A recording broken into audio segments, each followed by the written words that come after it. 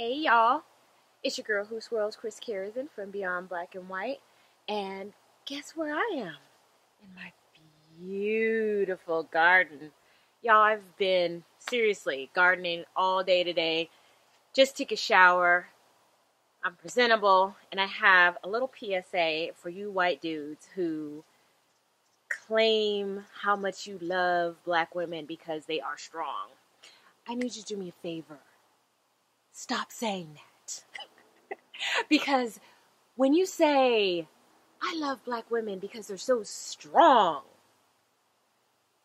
we immediately think in our head, okay, how many sandwiches am I going to have to make for this man? How many hoops of fire am I going to have to jump through? You know, and how much of a pretzel am I going to have to bend myself into to make this man feel like I'm worthy? What you guys have to understand is that when we hear that word strong, we automatically think of a packing mule. I mean, black women, some of us have been so bred to struggle and to be of the struggle and to even celebrate the struggle that the strong black woman trope has really damaged our humanity. The strong black woman trope has dehumanized us. It has disallowed us to celebrate our femininity. We can't garden. We can't tiptoe through the tulips.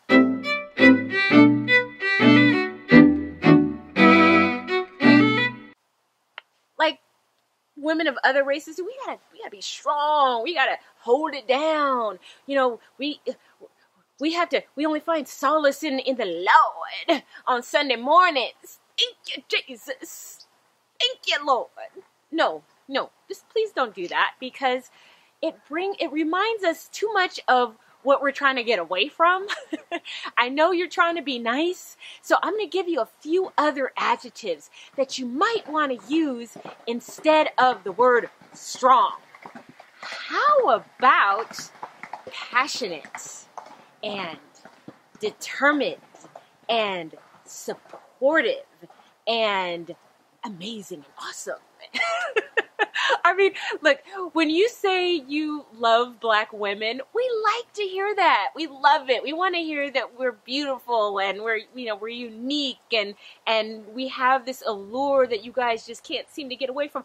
We want to hear all that. What we don't want to hear is, you're so strong, because that means that they're thinking in their mind, they might be thinking, this fool thinks I'm going to carry him. We want to be girls. We deserve to be girls. And here's how you can bring out the feminine energy in a black woman. I'm going to give you some really good advice. And believe me, you probably won't hear this anywhere else. The way to inspire feminine energy in a black woman is to be gently masculine. That is the polar opposite of what we're used to, which is hyper masculinity. We want you to be gentle in your masculinity. Help us feel safe. Don't give us bravado.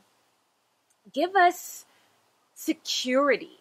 Give us your attention and your understanding and your empathy. Show us what manliness, gentle manliness, which many of us have never seen or have seen maybe just on television or, in the movies. Show a black woman what gentle masculinity looks like, and you will have a woman who will roll up her sleeves and kick somebody's ass. I'm just kidding. No, seriously, we are extremely loyal when we feel like you're worth the trouble. So that is my advice to you. So stop using that word, because black women, we want to be able to tiptoe through tulips. We want to be able to fling around our dresses and spin around in circles just like all the other little girls. Let us be the little girls, we were never able to be in the hood, okay? And that's all I got to say, folks. If you have a question for me or if you have a comment, you can email me always at Christelyn, CHRISTELYN @beyondblacklight.com. And mwah, toodles.